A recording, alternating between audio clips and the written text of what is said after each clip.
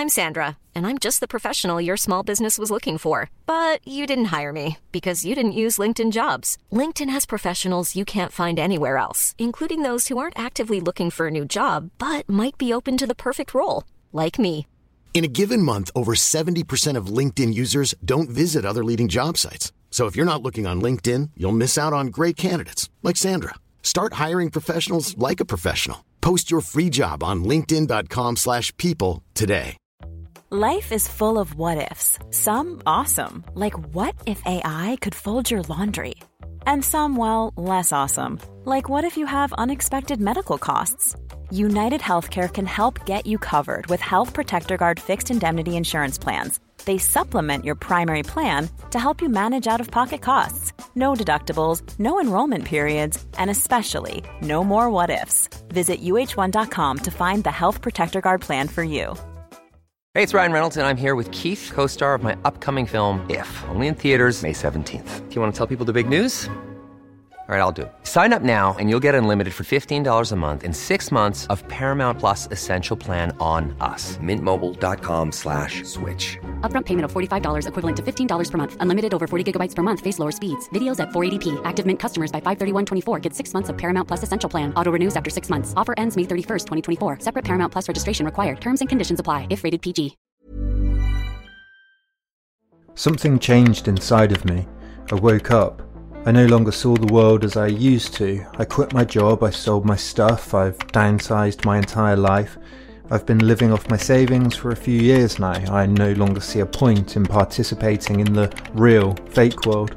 I know that everything I see is a lie, everything I've ever known is a lie. My whole world has been nothing but one giant lie from the start, and I can see that clearly now. So why bother? Anonymous message on voat.com forum. The Matrix has attacked me.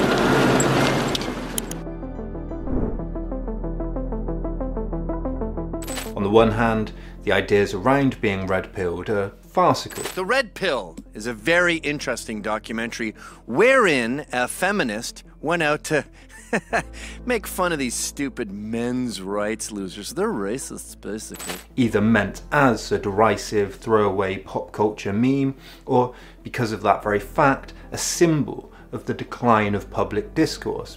The QAnon movement has picked up tens of thousands of followers and some celebrity endorsements. But I think any language adopted so widely can tell us something, maybe even a lot, about that very public discourse. Understood properly, it might reveal insights about why it's so appealing in the first place, and how sensible-minded people might respond. What does it mean to take the red pill? Roughly, by discovering the correct knowledge about the world, you can see the truth for what it is, become clear-eyed, authentic. It means having a revelation, realising the difficult truth that we've been indoctrinated and duped by Jewish cabals, sinister globalists, cultural Marxists, or radical feminists. The sidebar of the red-pilled subreddit tells us that it's a difficult pill to swallow, understanding that everything you were led to believe is a lie, but once you learn it, internalise it and start living your new life, it gets better. In short, it means something's deeply wrong with society. Caleb Madison writes in The Atlantic that the Matrix became shorthand for the uncanny feeling that our media-saturated, hyper-commercialised, machine-mediated culture had alienated us from some primal human reality. But lots of people believe that there's something wrong with society, and lots of people blame lots of different groups. So why has the idea of the red pill resonated so much with a certain type of person? I need constant chaos. Why do people like Andrew Tate and Logan Paul think it's a reliable reference to call upon when they get in some kind of trouble? Being red-pilled goes several ways. It can go to the subreddit RTRP, the Red Pill, which argues that evolutionary psychology can give discontented young men the answers they need to respond to feminism. But it might also lead to believing that a global paedophile ring is being operated from a pizza restaurant in Washington. and it can also lead to one of the original Gamergators, Seattle for Truth, murdering his own father. But whichever direction the rabbit hole goes down, it always seems to go to the right. So before seeing just how far that rabbit hole goes, I want to look at the relationship between being red-pilled and the wider worldviews, ideologies or conspiracies that the red pill offers release from. Because many believe in an inauthentic, manipulated or just faulty social structure.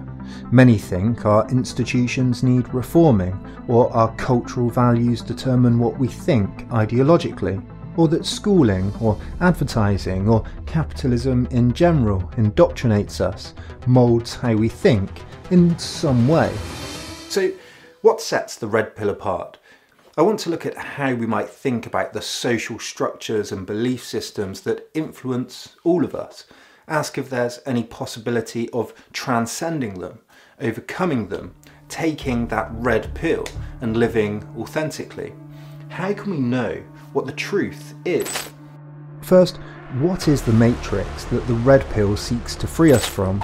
In his book Red Pill, Blue Pill, David Newert describes a conspiracy theory as, quote, a hypothetical explanation of historical or ongoing news events comprised of secret plots, usually of a nefarious nature, whose existence may or may not be factual. There are those who have seen through the conspiracy, then there are the rest, us drones, sheep, dupes, and fools. The problem, as Newert points out, is that some conspiracies turn out to be very real. People do conspire, secretive plots do exist, the powerful do organise. How then do we distinguish between a conspiracy and a theory? Newert says that real conspiracies have three limitations. They're often small in scope, they aim to achieve one or two ends. They're often short in time frame, and they often involve a limited number of participants. Watergate, for example, had a single goal over a short period, and very few people knew about it. Contrary to this, conspiracy theories often hypothesize a grand plot involving thousands of people to manipulate large numbers of people over a long period of history. Modern conspiracies, Russell Muirhead and Nancy Rosenblum also argue, seem to be thrown together from a spurious range of facts.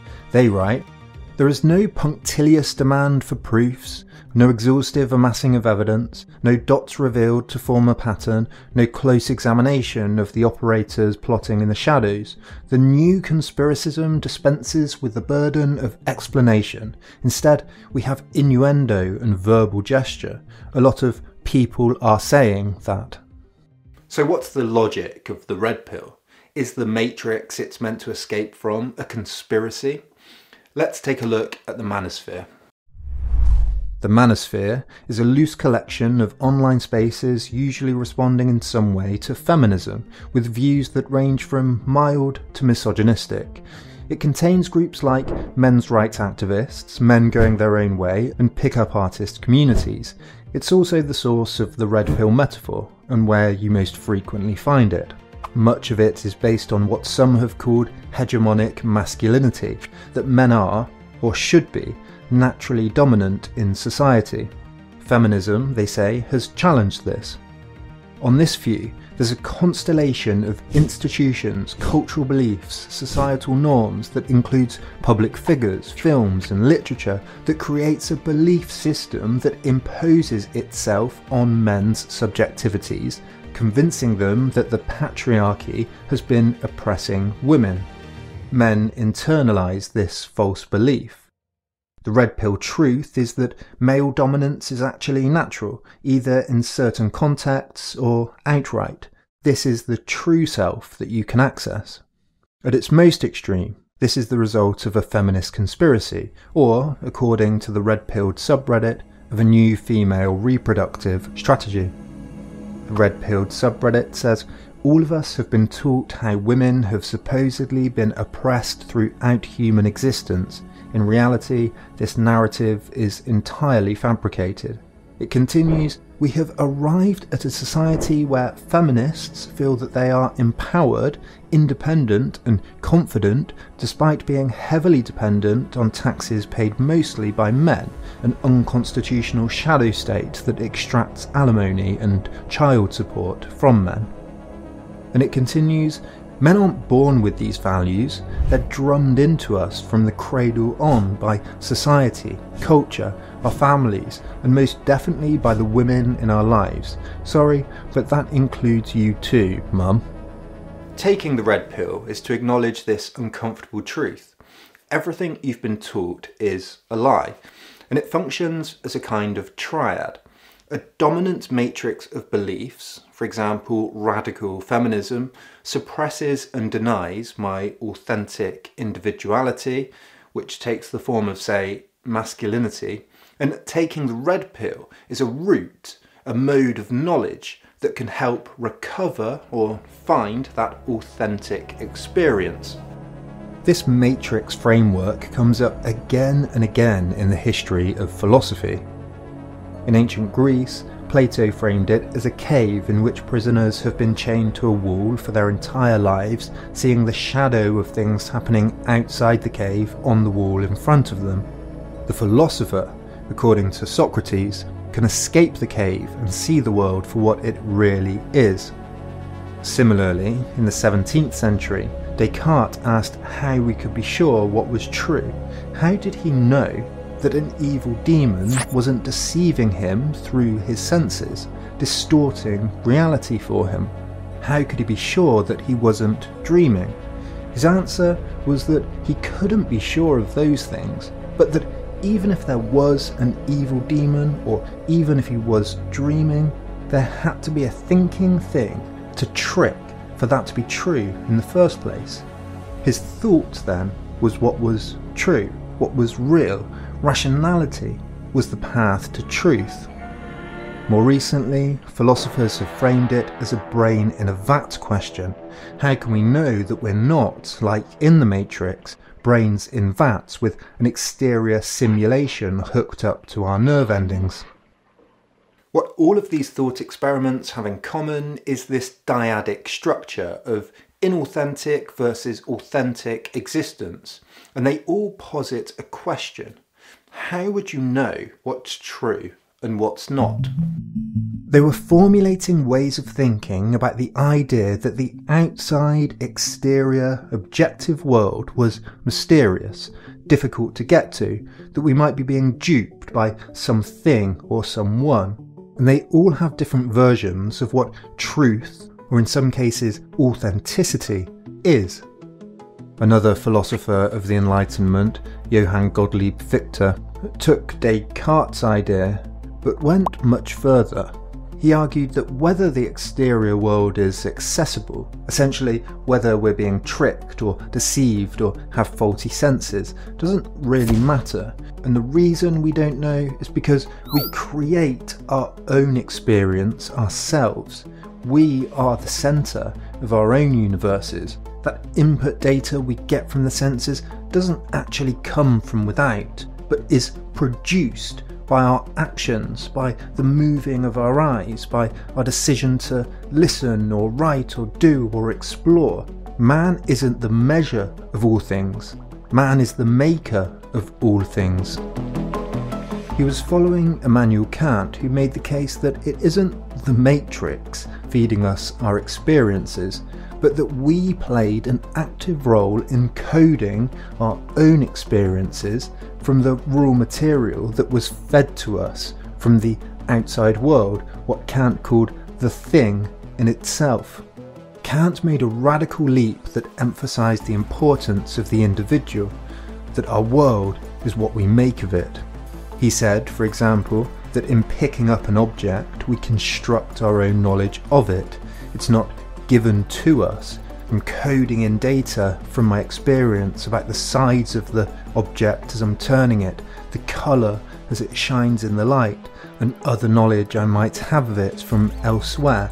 He argued that the experience I have of basic objects, and so everything, is deeply personal. Fichte took Kant's thought and ran with it. He told his students to look within, to have faith in themselves and their own worldviews and thoughts. This sounds commonplace to us today, but in Fichte's time it was radical. He said that if we construct the objective world out there ourselves, then every action, every interpretation, every choice we make is imbued with a kind of absolute freedom. We are at the centre of our own universe. We are free from any matrix. He said things like, the I posits itself absolutely. He called it self-activity. The I generates its own experiences. It's not in a cave or a brain in a vat. It creates the cave. It creates the vat. Fichte was much more influential in popular culture than he's given credit for now. At the time, admirers from across Europe flocked to see him lecture his radical theories. This was the age of revolution, of freedom, of Napoleon, of romanticism. He told his students to, quote, attend to yourself, turn your eye away from all that surrounds you and in towards your inner self. Such is the first demand that philosophy imposes upon the student. We speak of nothing that's outside of you, but solely of yourself. The philosopher Rudiger Safransky writes that Fichte wanted to spread among his listeners the desire to be an I. Not a complacent, sentimental, passive I, however, but one that was dynamic, world-grounding, world-creating. It was a period deeply influenced by Rousseau's assertion that myself alone, I know the feelings of my heart, and I know mankind. I am not made like any others I have seen. And Fichte said, echoing Napoleon's campaigns across Europe, that my will alone shall float audaciously and boldly over the wreckage of the universe. Fichte was one of the first thinkers to posit something as truly central, the ego. And if you could find what was the core, what was at the centre of that ego, you could have something else that other philosophers later talked about: authenticity. Later, in the early 20th century, Martin Heidegger argued that we could escape the everyday ordinariness of the they, the dull averageness of the other, and live a uniquely authentic experience. Jean-Paul Sartre, following him, argued that we are always radically free to transform ourselves, that our existence precedes our essence. We are what we make of ourselves. Society tells us that we should be a certain way, fulfill a certain role, but authenticity means acknowledging that we can always transcend those roles, the expectations, limits and beliefs of the society that surrounds us.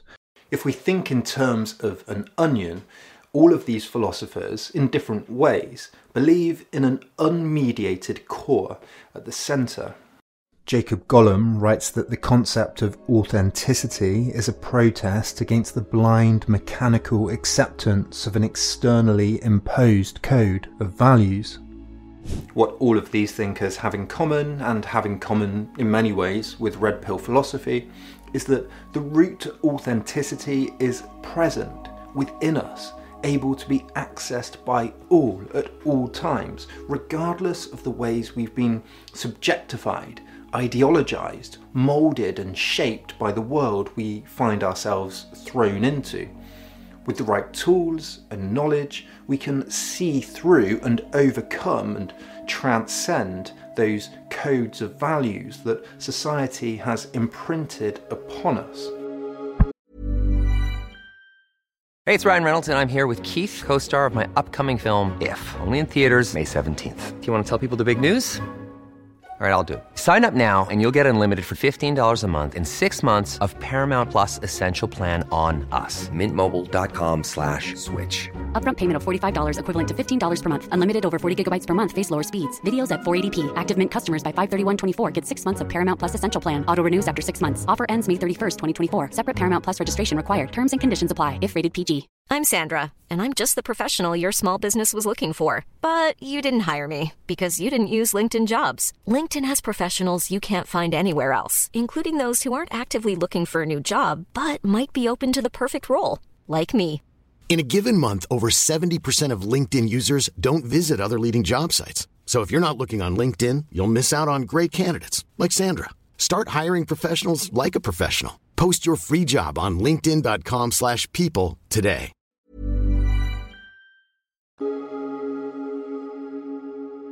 If this matrix triad, an exterior realm of dominant beliefs, an authentic individual to be uncovered like an onion and a route to getting there, is so common in philosophy, and we see it in today's political discourse, what can that discourse teach us about philosophy?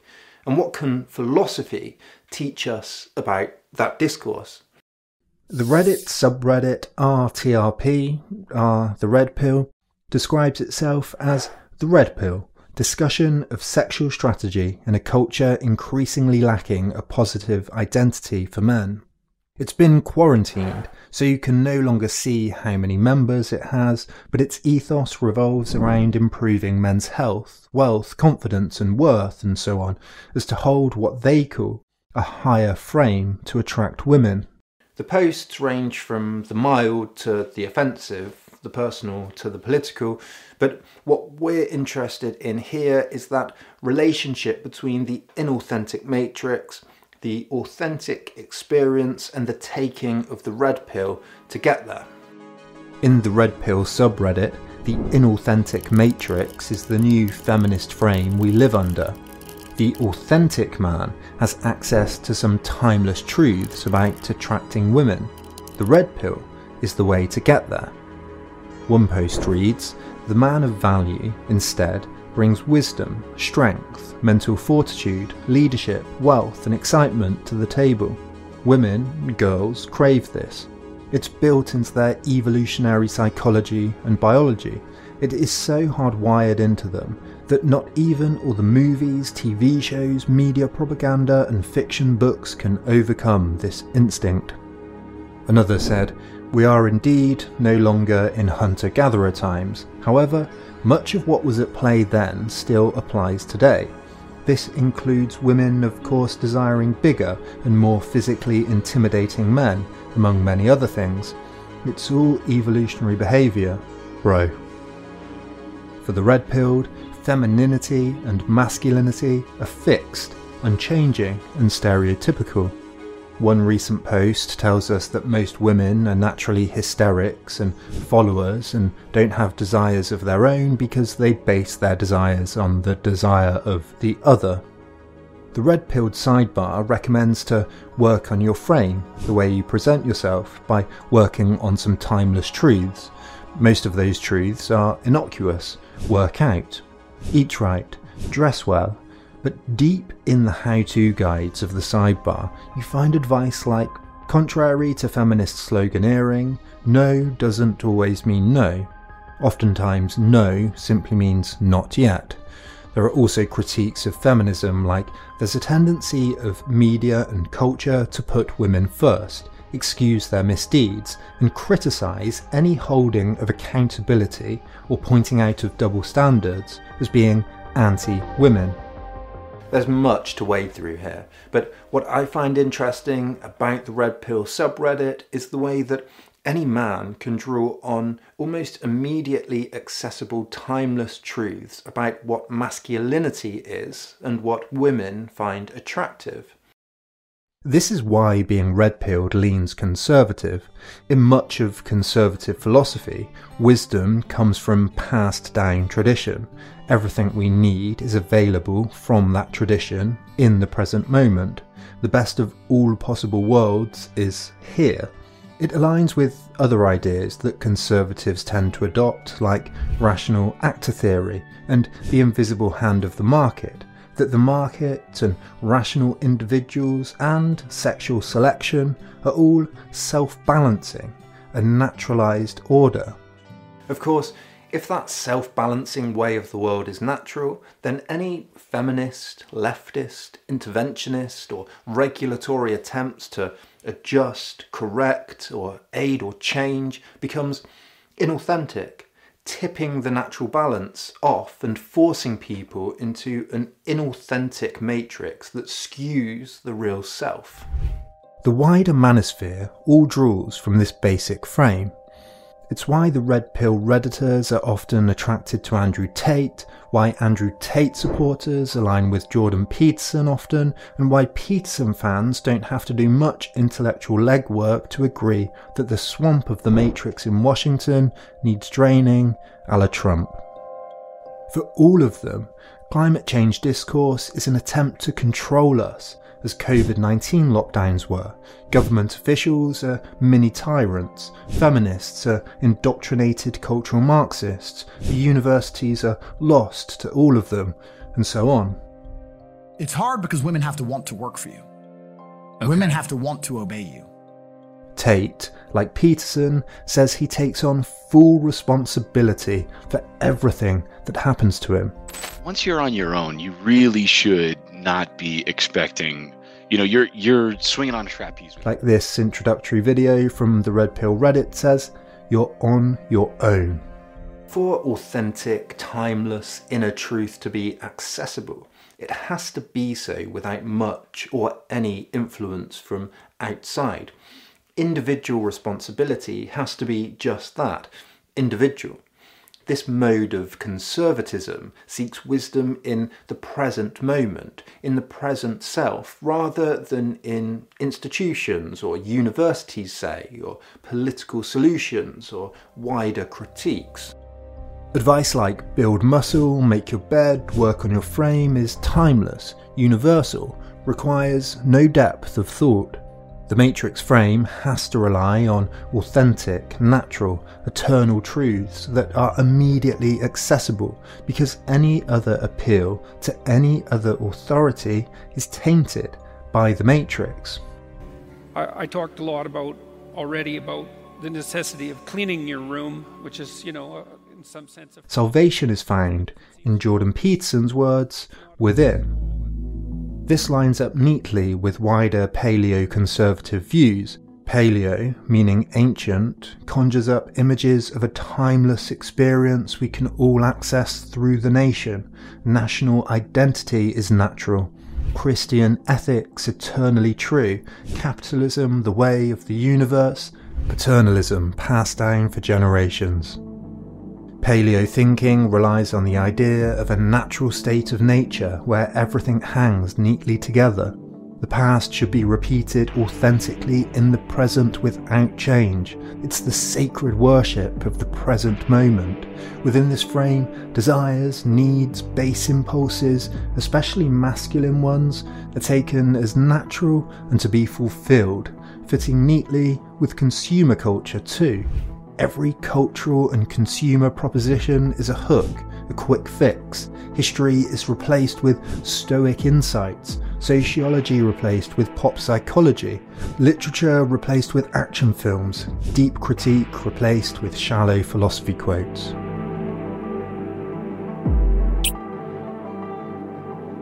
This frame of authentic knowledge being found within through the Red Pill contains a fundamental error about how knowledge is formed. Thinking through this error can help us think about how we should respond to the manosphere. Knowledge is never immediate, but always mediated. It runs through different points, like a river, never coming from a single source but always from multiple entry points. To understand a river, say, we have to look to physics, geology, its tributaries, weather cycles, and so on. There are many disciplines, many points of view, not any supposed single source. Any understanding of the concept of a river requires an engagement with the wider idea of nature, a totality itself. In fact, immediate knowledge or supposedly authentic identity is often mistaken. Immediate, direct experience tells us that the sun revolves around the earth, or that sticks bend in water.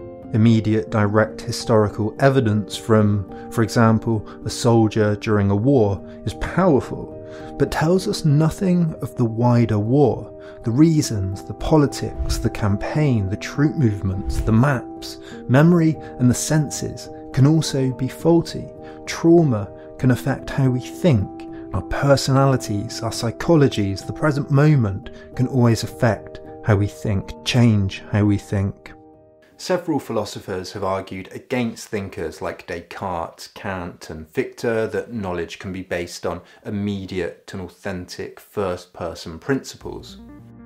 The German philosopher Georg Friedrich Hegel, for example, very influentially argued that all knowledge is mediated, that the whole is more important than the individual parts.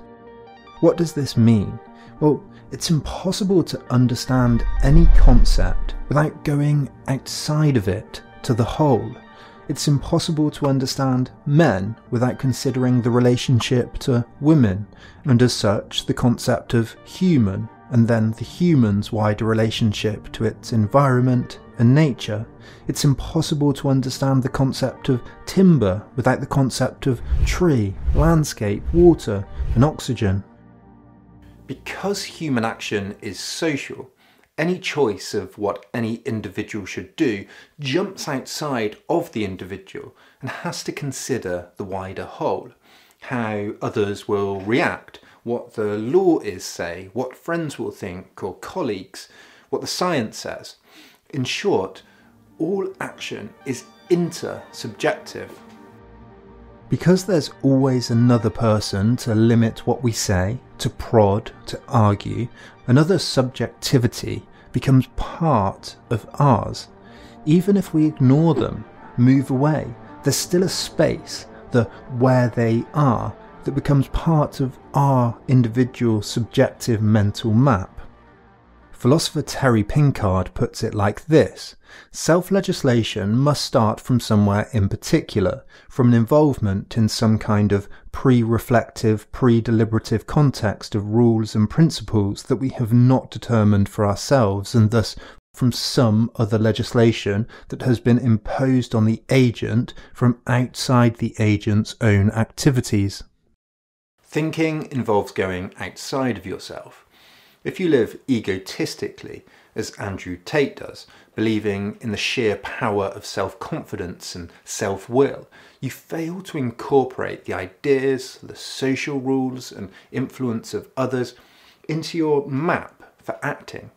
You can act as if your realm of authentic and red-pilled existence is my truth, say, but you're shutting yourself down from other people's modes of living, thinking, acting, and because of this, you're going to inevitably become a less successful actor in the world. This is why empathy is one of our most powerful human tools.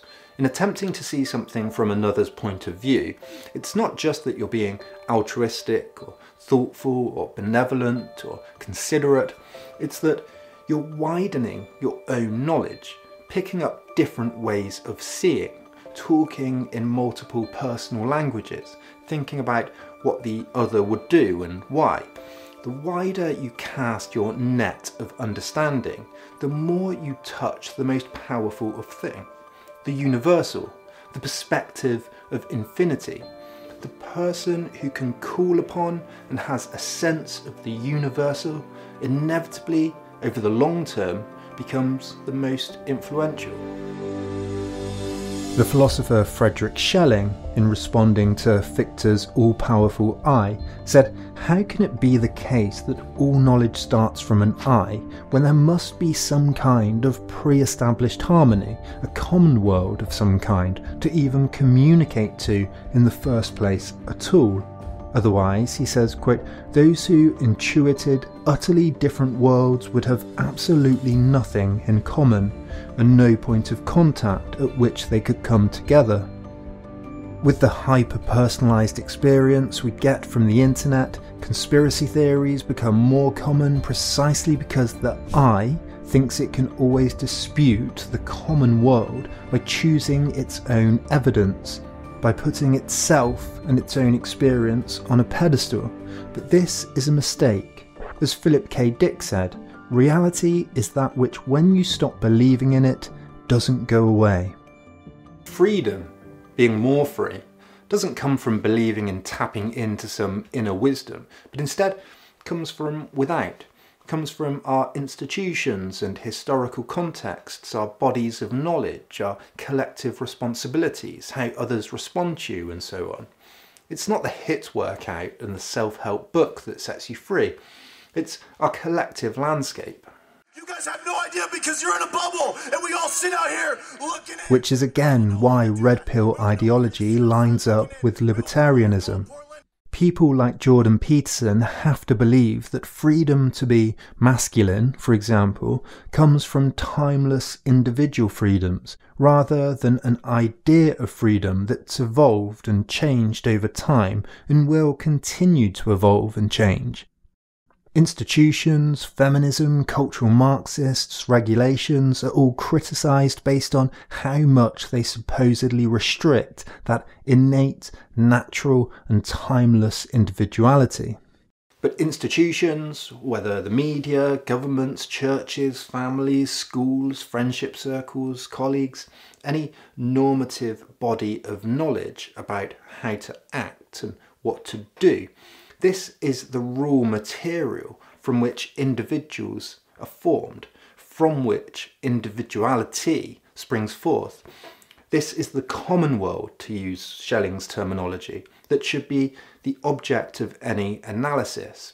It's there, in that common world, that our intersubjectivity plays out.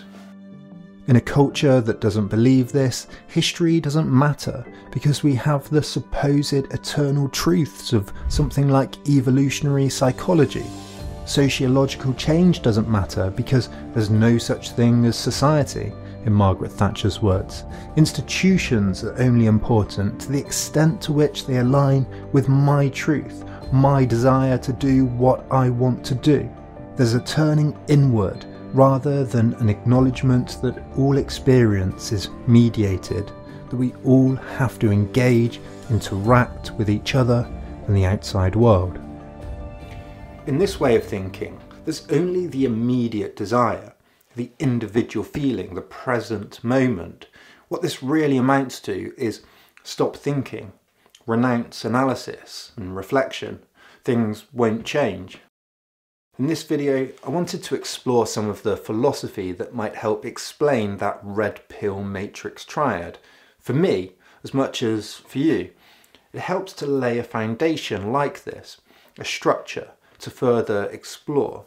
But any analysis needs to think about exactly why men get pulled into this rabbit hole in the first place.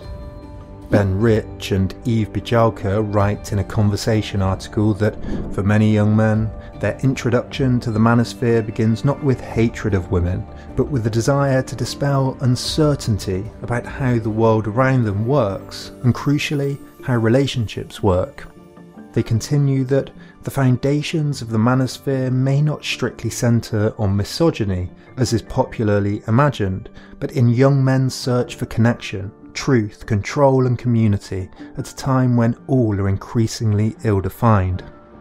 And the sociologist David Morgan has argued that as the world has shifted from brawn to brains, many men have fallen behind. Boys don't do as well as girls at school, wages have stagnated for 50 years, we're staring at screens all day and presented with the highly unequal social space and unrealistic models of what success looks like.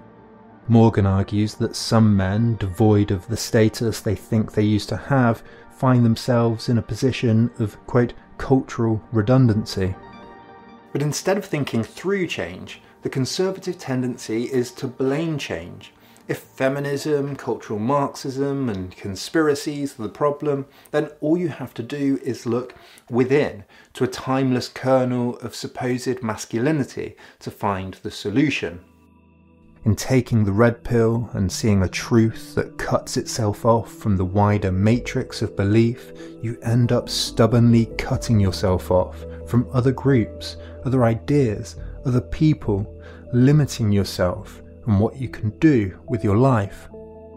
To be honest, this is a topic I need to return to, because I was reading Fichte and Schelling and Hegel, and I thought, oh, I can make a little video about some of the philosophical ideas and how they relate to being red-pilled, and to be honest, I've now gotten ahead of myself. So I've got a long reading list to get through. I'll leave a link in the bibliography, and you can maybe join me and maybe we'll discuss in the Discord, and I'll return to this topic from a different angle with this philosophical foundation at a later point, because the intersection of masculinity, conservatism, identity politics, and people like Tate and Peterson, how it all seems to mesh together, clearly tells us something important about our present moment. So in conclusion, I'll try and keep it simple, because I think the message from what we've just looked at here is that the red pill doesn't exist. It itself is an ideology, a mythology, a matrix of beliefs, because there's no escaping the social common world and reverting to some authentic, rational notion of what masculinity, or anything else, is. If you think you can find the key to, say, relationship success in a forum or a method or a formula, there is none. Intersubjectivity is more important than you. Thank you to all of these incredible Patreon supporters. These videos take a long time to research, write and make. I do a lot of reading. They're always sourced, and there's a bibliography in the description below. I've written something short on why I think this kind of well-researched long-form content is worth supporting. It's through the link below too. If you agree, then you can support Then and Now by pledging anything from $1 per month and get your name in credits, access to scripts early, and become a member of the Discord server.